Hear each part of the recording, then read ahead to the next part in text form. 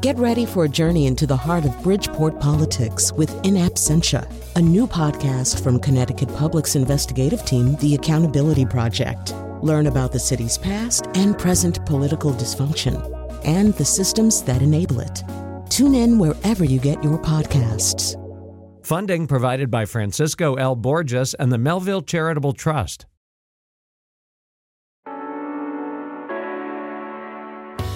This is Where We Live. I'm Lucy Nalpathanchel. Spring training is underway, and next month there might actually be minor league baseball in downtown Hartford. Maybe you've heard of them. The Yard Goats? The team stadium is slated to open, finally, in mid-April, but that's a show for another day.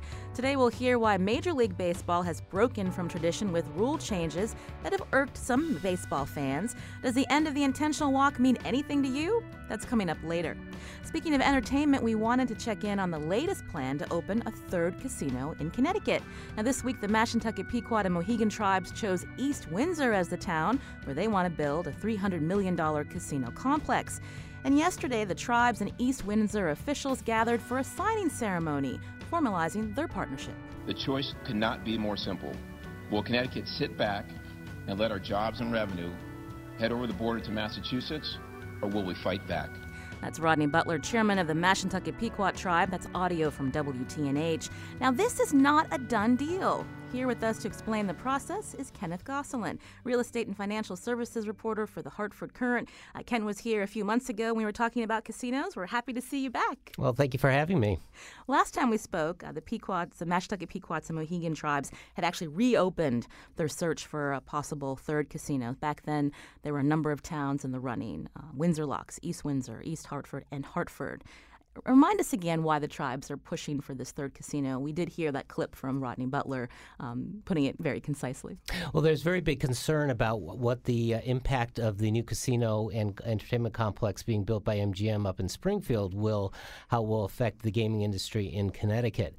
And this is seen as a way to kind of respond to that. There's a couple of issues here. There's the jobs that are associated with gaming, and there's also the money that the state gets every month from the slot revenue that goes into the two casinos. And there's concern that both of those could go down. So slot revenue, 25% of slot revenue in that original gaming compact signed years ago with the state of Connecticut, slot revenue is eroding? Yes, it is. Yes, it is. There's, of course, when Foxwoods and Mohegan Sun first opened, back about 25 years ago now, there weren't very many casinos around. They were really the only game in town. And now, over the course of time, we've seen them open in Rhode Island, New York. Now, of course, Massachusetts is getting into it. So there is a lot of competitive pressure on casinos now. I understand East Windsor was actually eliminated in the first round of the proposals from towns, and then the search was reopened. A lot of people are wondering why. What brought the town back into the running, and they're the winners? Yes. The tribe said that they wanted to reopen because some of the proposals on the table, particularly the one in East Hartford, had changed pretty dramatically. The developer kept adding new sweeteners to the deal, adding something with Hartford in there.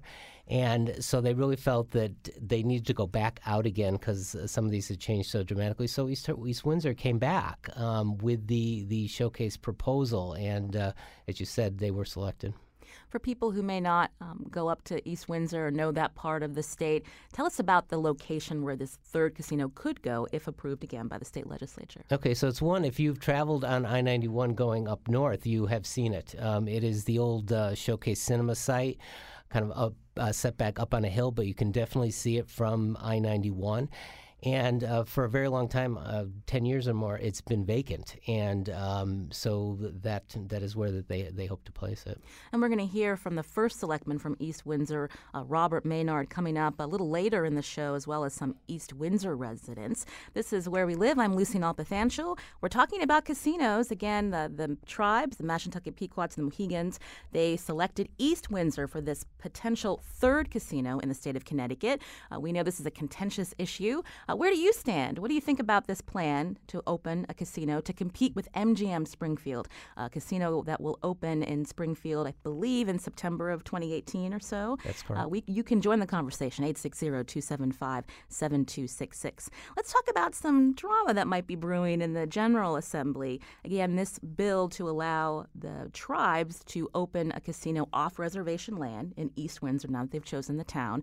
That's before the Public Safety Committee. There's another bill now in play. Tell us about that. That's correct, Lucy. The bill has been introduced now and is expected to go to public hearing next Thursday, that wants to open up the process to more potential operators to submit proposals. And those may not be just focused on North Central Connecticut. It may be another part of the state. The proponents behind that bill are saying we really should look at this more broadly. When this kind of developed back in the beginning of 2015, the legislature kind of just focused on the tribes that were here, okay, the Mohegans and the Mashantucket Pequots, and created this two-step process where you go out and find a site and then come back to us, and then we'll decide whether we want to actually expand gaming off tribal reservations. How would this competing bill jeopardize the relationship the state of Connecticut has with the tribes? Well, they say that it wouldn't necessarily scrap the plan, but it would just give, the state a more broad view of different ideas for expanding gaming and whether maybe gaming should be expanded at all. And, it certainly could create some tension between the state and the tribes, which, they've had a pretty good relationship over the years. It's hard to believe it's already March. The committee now is under the gun to get bills voted on before they go to the full General Assembly. Any tension within the committee? There are obviously two co-chairs of the Public Safety Committee. They seem to be on different sides of the issue. They are very much on different sides of the issue. One of the co-chairs, Senator Tim Larson from East Hartford, has been and continues to be a very firm supporter of what the tribes, what their vision is for East Windsor, for a satellite casino now in East Windsor, where it's the development agreement has been assigned. But then there's also his other co-chair, Representative Joe Varengia, who really does think that there should be a broader look at this. So you have two very different viewpoints right at the very head of the committee. When we talk about the promises that this third casino could bring, can we break that down a little bit more? So there again, MGM Springfield will be opening in the fall of next year. If this third casino gets approval and opens in East Windsor, what does that mean in terms of jobs and in terms of revenue for the state? Okay, well, they're saying that we'll preserve some of the revenue that is there, and we won't see a continued erosion. Okay. But they're also saying that it could bring many jobs to the region, 1,700 plus the construction jobs. And for the region and for the town, they have made a commitment in their agreement to hire a certain percentage from East Windsor and then from the 25-mile radius around East Windsor. Okay, so there is benefit in terms of jobs. Whenever we hear about construction projects in Connecticut, there is concern whether all of the workers will be coming from the local region. Any concern that there is a portion that will be set aside for people that are around North Central Connecticut, but a lot of these jobs will be filled from out of state. That's correct, and that concern has come up already in the legislative hearing last week, and also at the town meeting in East Windsor last Saturday. That was also expressed. So yes, there is a concern there. And in terms of the location, North Central Connecticut, MGM has been very vocal in this whole process because they stand to lose with this third casino potentially open again in near Springfield. Why North Central Connecticut? Why not, we've talked about this before, why not the southwest portion of the state? Well, originally, even before this process started back in 2015, there was some thought that maybe we would have a few around the state. But the General Assembly focused on North Central Connecticut because that was close to Springfield, could kind of go head to head, okay? But there are different schools of thought as to whether people will actually stop in East Windsor and not go just a few extra miles up to Springfield. Yesterday, Chairman Kevin Brown of the Mohegans said that he believes people will stop there, and that there are people who gamble who are called convenience gamblers, and that they like to be kind of close to where they're going. And he cited a 19-mile radius, okay, and that he said that he believes there are enough people based on their population of people who come to the casinos down in southeastern Connecticut that this will be successful. He also cited a situation up near Buffalo, New York, where there's a tribe up there who operates two Seneca Nation. Right. Two casinos very close to each other, and both, he says, are doing okay. Also controversy with how East Windsor approved the development agreement. It was up to the Board of Selectmen. Again, we're going to hear from one of the officials from East Windsor, Robert Maynard. He's the first selectman. Some residents said, why not a referendum? Why don't you let the residents put this to a vote? Mm-hmm. Yes, that definitely did come up at Saturday's meeting, and the Board of Selectmen and their attorneys said that, no, we don't need to do that. Our charter allows us to do it this way.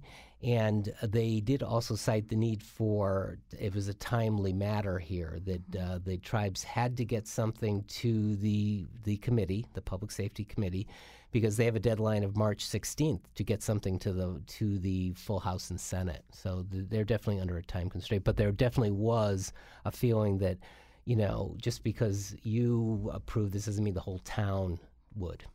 Reaction from Windsor Locks. They were in the running. There was some local opposition there. East Windsor, easiest path for this casino to open, because there's not a lot of opposition from at least the elected officials? Right. Well, I think that Windsor Locks was definitely, I talked to the first selectman, Chris Kervick, the day after, and yes, there was definitely some disappointment that they weren't chosen, okay? So, yes, there was opposition there, but I think there was opposition in both places. This is Where We Live. I'm Lucy Nalpathanchel. In studio with me is the Hartford Courant's Ken Gosselin, who's been reporting for some time now this project, this proposal for the Mashantucket, Pequots, and Mohegan tribes to open a third casino in Connecticut. The idea is to compete against MGM Springfield, a $950 million facility slated to open in Springfield. This casino, Ken, in East Windsor, if it opens, how does that compare? To Springfield. To Springfield. Complex. Much smaller, of course. Mm-hmm. It would be only 200,000 square feet. Half would be gaming, half would be retail, restaurant, maybe some little entertainment, but it wouldn't be this sprawling complex that they're talking about up in Springfield. Now, coming up, we're going to hear from town leaders and residents from East Windsor about the project. Again, it's not a done deal yet. The General Assembly must approve the casino deal. What do you think? Do you think the legislature should permit the tribes to open a third casino off reservation land to compete with MGM Springfield? You can join the conversation, 860-275-7266. Email wherewelive@wnpr.org. Find us on Facebook and Twitter at Where We Live.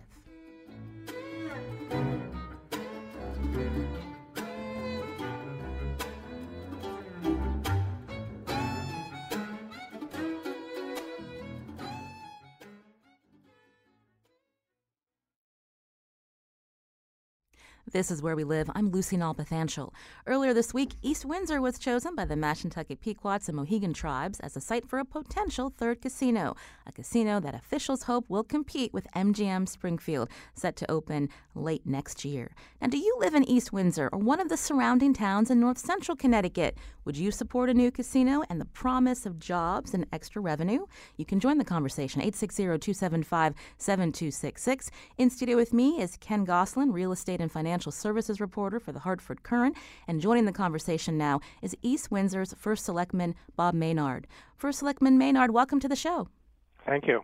So tell us a little bit about why you and the board support this deal and what benefits your town will get. Well, first of all, I think Ken Gosselin did a very good job. I was listening to him, and he has a very good understanding of the casino and the process. So feel free to come in and add something.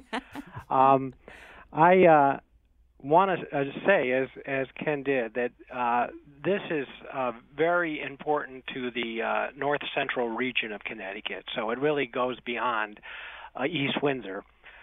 And in the north central region, it's kind of declined over the years. And right now, with the addition of this casino and what's going on just across the river in Windsor Locks. Now, East Windsor has a walking bridge, an old walking bridge that has 2 lanes of traffic on it too, and has a wide sidewalk. People fish off the bridge, and in the 50s, people used to walk across the bridge, get on the train at the train station there in Windsor Locks, and go into Hartford to work in the insurance companies, and then come home, walk across the bridge to where home was in East Windsor. And recently, not in the last, I'm not sure how many years, 20, 30 years, the train station was moved away from that area to a commuter parking lot. Now, the state of Connecticut is going to bring back the old, or revitalize the old train station and add a new portion to it, and start to revitalize Main Street in Windsor Locks. And actually, people still can walk. The casino is only about 0.7 of a mile away from, and on the same road is 140. It's a state highway, and so between the new commuter rail that's coming through Windsor Locks, they're going to put a second rail in, so it's quite expensive, and this will allow 12 trains a day to go from Hartford to Springfield and back, and so that coupled with a casino in the area would really revitalize north central Connecticut and all the towns surrounding it, which is Enfield and Suffield and Windsor Locks and Windsor and South Windsor. So it would really help our region of the state. And as Ken mentioned, the state is going to lose approximately $70 million in tax revenue to the MGM Resorts International Casino.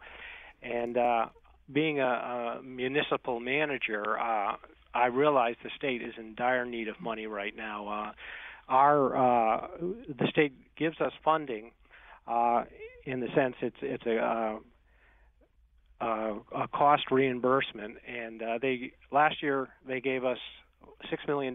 They had been doing it right along for several years, and now this year they cut it down to $5.5 million, and actually going into next year, the budget is proposed to cut $2.5 million away from that. So we've been reduced 50% in the last 2 years, and that's very difficult for us to make up. We only have 11,400 people living here, and it's very difficult for us to tax to make up that. So we really kind of need the revenue that would come from the casino. And can we talk about the revenue that you expect if this deal again gets approval from the legislature, specifically for East Windsor?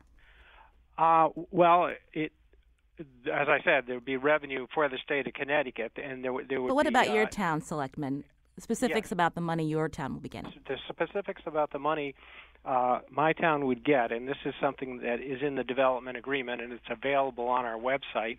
Well, we worked with the tribal nations for a long period of time to establish this agreement, and we think it's beneficial to everybody, including the people in the region. But the specifics are the tribal nations will give us $3 million up front, and that will be 15 months before the casino opens. So this will allow us to hire policemen, train policemen, and otherwise put money towards the impact of the casino in East Windsor. Then once the casino opens, and that would be determined by the certificate of occupancy, so our building inspector would say that this is a safe building and you can open the building, then they will start paying us taxes on the assessment, which will probably come to about $5.5 million a year. So in taxes we'll receive $5.5 million, and then in addition to that, they will give us an impact grant of $3 million a year, as long as they continue to do business. So actually, once they open, the town will get $8.5 million a year.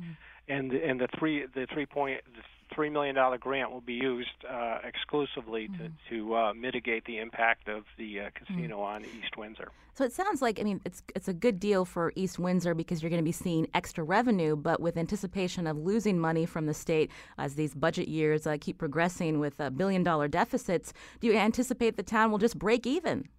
And that's what I thought. The minute I saw the reduced in our cost sharing with the state, I said, my gosh, they're taking a casino away from several of the municipalities in the region. So I do hope the casino will come here. It will help us mitigate that, but the state is really turning to other sources for revenue.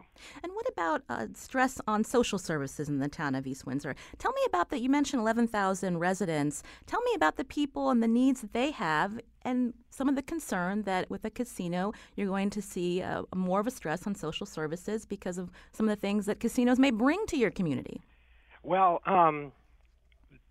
I would be more concerned if there wasn't a very much larger casino 14 miles up the road. And the people who, one of the major, I would say, social problems or human services problems would be gambling addiction. And I can certainly sympathize with the people who say gambling addiction is a bad thing and hurts families. It does. And the addictive behavior is something that human beings have to deal with, and how we deal with that is another question. And we in our community and in New England and the state have a terrible addiction problem with heroin. That's killing our children and our adults too. We really have to address that. And I'm not saying that that's something that's different, but taking other addictions like smoking or alcohol, that's behavior that hurts people, and we have to, through education, really address that. And I know that the state, or not the state, but the country actually put an amendment in which was prohibition that prevented the sale of alcohol, and that didn't work out. They had to change the amendment, the Constitution back, and so it would be sold. So I think there's a danger in trying to eliminate something that can be detrimental. But you're right, we have to deal with any problems that, even like I say, if they don't build a casino here in East Windsor, we'll still have to deal with the gambling problem that is going to be caused 14 miles away. This is Where We Live. I'm Lucy Nalpathanchel. That was First Selectman of East Windsor, Robert Maynard. Today we're talking about the potential of a third casino opening in the town of East Windsor. And now I wanted to go to a resident of the town, Denise Terry, who's also senior pastor at the East Granby Congregational Church. Denise, welcome to the show. Thank you. I'm glad to be able to speak. Tell us about why you're opposed to this plan.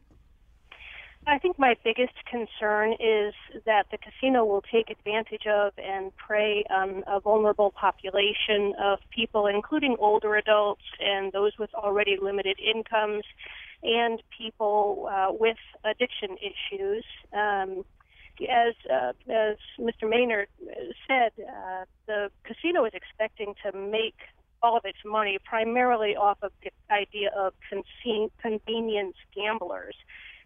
People who live within 19 miles of this casino, and they're anticipating, the MMCT Ventures is anticipating $308 million of revenue a year coming into that casino. That's draining $308 million out of the communities that are within 19-mile radius. I'm deeply concerned about issues related to addiction, issues related to people spending their money at the casino and not having disposable income to spend at restaurants, entertainment avenues in the area, money to pay their mortgages, money to keep up and maintain their homes and property values, issues related to the stresses of spending too much money on gambling that relate to bankruptcies, that relate to divorce, that relate to domestic violence. There's a lot of stresses, and I think one of my big issues is that the Board of Selectmen has really selectively received information and not educated themselves in some very readable, easy to find information about what are the social costs, and they are huge in casinos. And well, Denise, I'd like to have the First Selectman respond before we take some more calls. First Selectman Maynard, you've heard these concerns before. You and your other selectmen voted in the development agreement last weekend. How do you respond? Well, my first response would be hello, Denise. And I've talked to Denise about this, and we've had this conversation before. What Denise says is correct. That the casino has negative impact on people. Some people, not all people. I plan to, and if actually there's probably a vast minority. I plan to go to the casino myself. I'm looking forward to that, and I'm not addicted to gambling. But I think what you have to take into account is, and I know Denise is a resident here in East Windsor, that, as she said, within a 19-mile radius, anybody who is addicted to gambling or needs to gamble and will lose their savings gambling can go right up 14 miles away to this magnificent casino in Springfield. So it's not going to minimize the impact of gambling on the town of East Windsor at all. And we would certainly like the revenue to help the people in our town and in our region who suffer from the gambling that's going to take place in just 14 miles away from our town. But I'd also like to point out too that the tribal nations live in Connecticut, and Connecticut is their home, and they've been part of Connecticut for longer than the residents of East Windsor have farmed this land, and it's our home too. So this partnership with the Mashantucket, Pequot, and Mohegan tribal nations is something that's really going to preserve Connecticut or help preserve Connecticut, and we're proud to be in this partnership with them to build up north central Connecticut and save money for Connecticut. Before we take some calls, I wanted to get some perspective from other residents in the state. I wanted to go back to the Hartford Courant's Ken Gosselin in studio with me. We keep hearing this term convenience gamblers who may be coming off exit 45, I believe, in East Windsor that could go to this potential third casino if it opens. Any studies on whether these convenience gamblers would then, check out some other restaurants or attractions in East Windsor, or are they just going to strictly go to this casino and then go back home? I have not seen any study that talked about whether they would go to other venues in a town, okay? I mean, that could be possible because they might be driving right by there. One concern with casinos, though, is that once you get in, you are probably going to stay there. And in the case of East Windsor, there'll be restaurants in there, there'll be shops in there. There may be, as I said earlier, small entertainment venues where bands might play and such. So whether people would actually then leave the casino and then go to dinner somewhere else, that I have not seen a study, but once you get in, sometimes you stay in. Nick's calling from Bristol. Nick, you're on the show. Hi, thanks for taking my call. It's unfortunate that finally I get through WNPR and I disagree, with a lot of things that are being said there. Connecticut already established an economy of addiction. Okay, that's a fact, and people have learned how to handle their own addiction. And I do agree that there's people out there that get carried away and they go overboard. But to me, the issue shouldn't be gambling or any other form of addiction. It's how to attract jobs in the state of Connecticut, skilled jobs, jobs that pay a standard of living that people can afford to raise a family and have extra money to gamble or smoke and drink if they want, whatever they want to do. Okay? But if Connecticut continues on the route of not encouraging companies, manufacturers, high tech to come here, establish their business, and encourage growth within the communities, it doesn't matter if you put a casino there. Put one in Waterbury. What's the big difference? The fact is, there's students out there that have high student loans they can't afford to pay back because they can't find a decent paying job. Casinos don't pay, okay? That's a proven fact. They pay minimum wage, a little above, all right? Most of the money get there is on tips, gratuities, right? And so, there's restaurants in there, okay? Why would you put a whole score of restaurants in a casino and then wonder why they're not going into the town? Well, Nick, to buy food. Nick, you make a lot of good points. I wish there was a legislator that can answer some of that. We did reach out to Senate leadership. They were unable to come on the show. Also to one of the co-chairs of the Public Safety Committee. But again, good points. Residents, Ken, who see that the state should be focused more on attracting businesses that pay good wages, not how do we get a buck off the person if they go in and gamble. Well, that certainly has been part of the debate here as to the kinds of jobs that are created and certainly where it fits into the broader economic development strategy of the state. And, of course, the state is trying to attract other types of businesses here. I want to go to Jan and Avon. Jan, you're on the show. Hi, I agree with Denise, I believe the pastor, wholeheartedly. Nick had some very good points. This Mr. Maynard, I'm just ashamed of what is wrong is wrong. They're taking money from many, many people who really don't have it, who could be spending their money in productive, constructive ways, and it's going to the rich. Let's do things that are right and honorable and will enhance people's lives. Gambling, casinos are just disgusting in so many ways, and if there is a little bit of good, it could be done a millionfold with other venues. And it's just clear-cut to me and so many other people. It's wrong.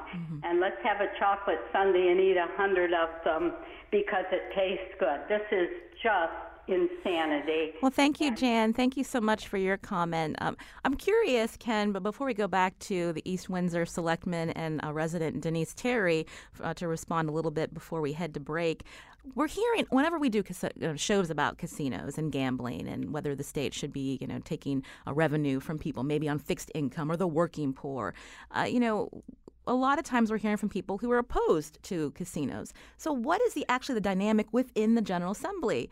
These lawmakers who represent these residents? Well, I think there's a dichotomy here that we have. I think that some of the concerns that have been raised over from your callers and from your other guests, those exist definitely in the General Assembly right now. There are a couple of very high-profile senators who have expressed just those concerns. And so, but there's a tension between that and what do we do in a state that has a very difficult budget situation to try to, keep revenue here, not just even bring it, but just to keep it from eroding. So there's a very big tension there. And what's the take from the governor's office? Well, the governor is, of course, he signed the bill that allowed the tribes to go out and search for a location, okay? But just yesterday, he is now looking at some of the very, very important legal issues that still remain that, could even stand in the way of this expansion, okay, as to what kind of court challenges there might be. How does the tribes expanding off their reservations to a private piece of property, a commercial casino, affect the money that they pay to the state, okay, every month through the slot revenue? And those issues have not been fully sorted out yet. And what the governor did yesterday, he went to the Attorney General, who has expressed some concerns in the past, and just say we need to have a legal opinion on this that really gives us direction. Spencer's calling from Norwich. Spencer, you're on the show. Hey, how's it going? Well.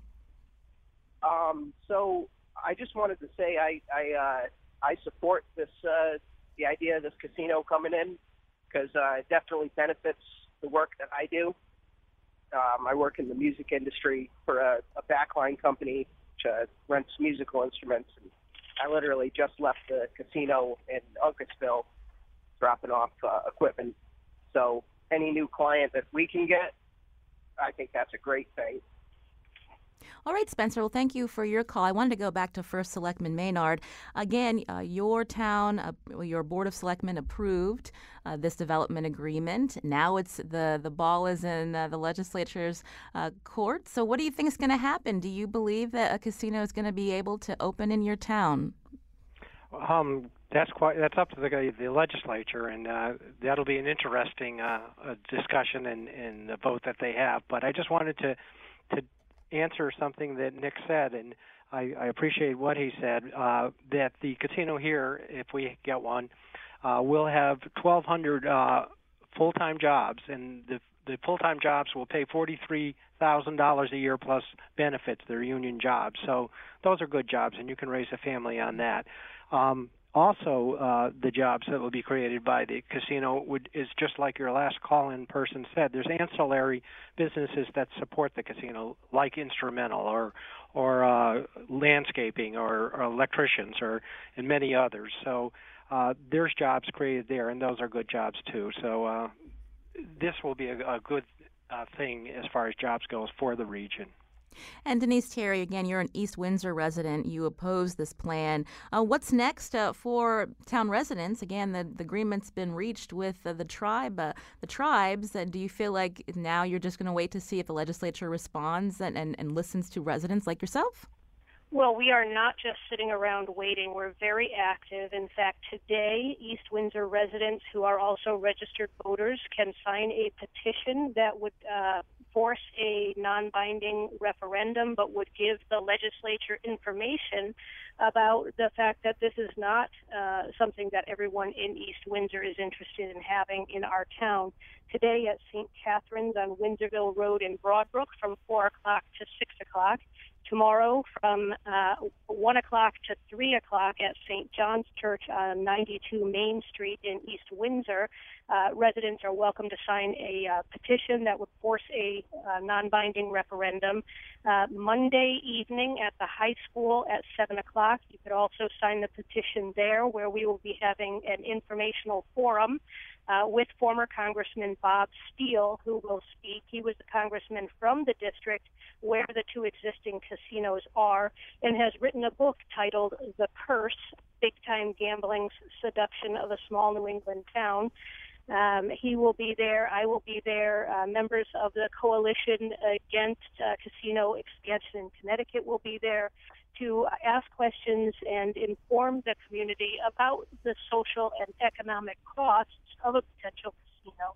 Also, there is a public hearing of the Public Safety and Security Committee to take place next Thursday the 9th at 8:30 at the Legislative Office Building, and we are encouraging every East Windsor resident who is against this casino to show up and write a testimony and speak for 2 minutes with the legislators about your thoughts about this casino. This is definitely not a done deal. The legislators are not of one mind about this, and if they know that this community does not want this, they will act on our behalf, we believe. So we are not just sitting back and waiting. One of the things I do want to comment on that Mr. Maynard said about jobs, as was noted earlier, in the deal that the town has made with the casino operators, they have only offered that they will make quote-unquote reasonable efforts to achieve a workforce with only 4% of the workers coming from the town. That's 68 jobs. They will make a reasonable effort, we're not sure what that means, to give another 255 jobs to people who live within 25 miles, which would include a lot of Massachusetts residents. They, in the state legislative building last week in public hearing, said that they do not anticipate hiring any new vendors from this area, that they already have 1,700 vendors that they use, and that they're just going to be trying to keep them in business. The other 1,377 jobs they have promised to people who they have already laid off at their other 2 casinos in the southern part of the state. So this is not going to be a big jobs producer for our region. And of the 1,700 jobs that they anticipate needing for construction, they would not commit to the legislature last week that any of those jobs would go to Connecticut people. In fact, they acknowledge that it will be a lot cheaper for them to hire construction labor from Massachusetts. All right, Denise, unfortunately, we're running out of time, but we do want to thank you. Denise Terry, East Windsor resident, also First Selectman of East Windsor, Robert Maynard. Thank you for your time. Thank you very much. And Ken Gosselin, real estate and financial services reporter for the Hartford Courant. I'm betting you're going to be at that public hearing next week. Oh, yes, I will. Well, I appreciate your time. Again, we were talking about this plan to open a 3rd casino in East Windsor. Now it's up to the state legislature. I'm sure we'll have an update in another month or so. And right now, we're going to actually go to break. When we come back, we're going to talk baseball. This is Where We Live.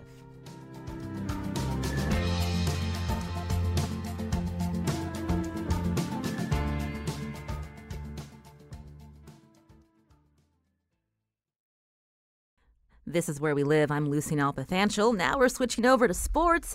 Over the last 4 years, there have been a number of changes to rules in professional sports, from the placement of kickoffs in the NFL to overtime shootouts in the NHL. But what about rule changes in the sport known as America's pastime? To tell us more, we're joined now by Frankie Graziano, sports producer at Connecticut Public Broadcasting Network. Hi, Frankie.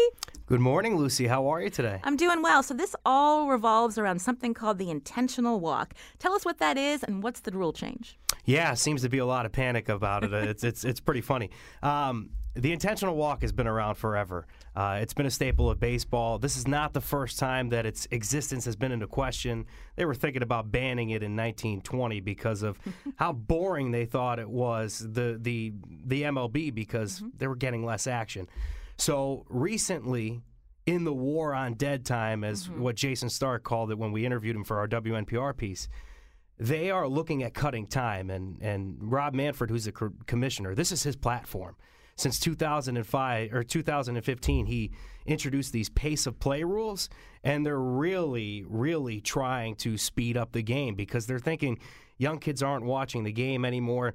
There was a Harris poll in like 1985 that said that the game of baseball was the second most popular sport, just 1% behind the NFL. They did the same poll in 2015, and it was 18% behind it. Now, you mentioned Jason Stark. You interviewed him, ESPN.com senior baseball writer. Here's what he told you. He wants to increase the pace of action and wants to decrease dead time. So that's where the intentional walk change fits in. It's symbolic to say this is the first shot in that war on dead time. Now, when I asked you about intentional walks, tell us about the strategy. Why is it used? Well, basically, it is a strategy play, as you mentioned. You want to put a guy on if you're afraid that he's going to kill you with his bat and hit a home run. Barry Bonds. Barry Bonds. We'll get to that in a second. Or it's just simply, hey, I think I can get the double play. Let me walk this next guy. When you talk about Barry Bonds, he won the MVP 4 years in a row from 2001 to 2004. He was intentionally walked 275 times. Only 6 times in the game's history was somebody walked with the bases loaded. Buck Showalter, who was Arizona's manager, said, I don't want to deal with this guy. Bases loaded, lets a run come in, he walks him. Barry Bonds was that dangerous at that time because he hit a home run every 9 times he stepped up to the plate in 2001. Babe Ruth didn't even do that. So the thought was, let's intentionally walk this guy. And now they're getting rid of that. They're saying, hey, you don't have to throw 4 pitches out of the zone. All you got to do is make a signal, and we'll be able to put that guy on automatically with the umpire getting the signal from the coach in the dugout. What does this moment mean for Major League Baseball? So the idea that this rule change has been enacted just recently, are people worried we're going to be hearing about more changes to this traditional sport that people love? Even the most hardened baseball purist is down with them speeding the game up. They're cool with that. It's more of a thing where the baseball purist is saying, hey, it's only 35 seconds per average game that you're getting rid of with the intentional walk. Because of plate discipline, Lucy, because of the fact that these guys are just swinging at every single pitch nowadays, they don't have to intentionally walk people as much as they used to. So they're saying, hey, you don't have to do that. You don't have to get rid of this because it's fun to watch these guys who have never before this level. They do in college, but in high school they don't know how to throw an intentional walk because that rule They just put them on like they do at the majors now. They've been doing that forever. But it's funny to watch these Major League pitchers do that. But the way that Major League Baseball is going for it, and what Jason Stark was intimating in the interview, is they want to – this is the first step in eliminating dead time in this war on dead time. And this is one of the things that they're trying to do. It's going to go further, but this is just a small step. That's what Major League Baseball's thinking. You keep using the phrase dead time. So what about a pitch clock? Pitch clock. That's where the purists and the players are panicking. I mean, when we first started working on the story a couple of weeks ago, it was announced that Major League Baseball approved it.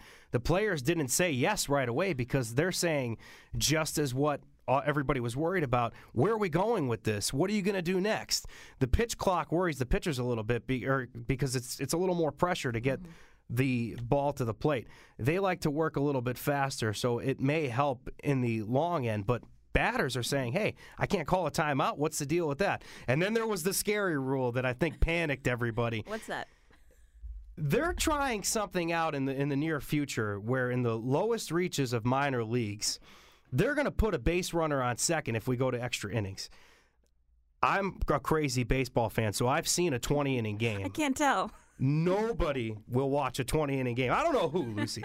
But in the furthest reaches of minor leagues, to save these guys from destroying their arms and having to use a lot of pitchers, they're saying, hey, let's start with extra innings with a guy on second base.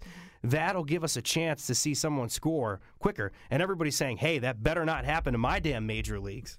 They don't want to see that in the future. But to quell that, Manfred said on ESPN's Mike and Mike a week ago that would never happen at the major league level because they just want to save arms at the lower level. And Jason Stark said players would never agree to that, so don't expect that anytime soon. That's the one that had everybody going. This is Frankie Graziano, sports producer at Connecticut Public Broadcasting Network. Now, you also talk to some local people who love the game, who are coaches. Tell us about this East Catholic high school coach that you interviewed in Manchester and what he said about the rule change.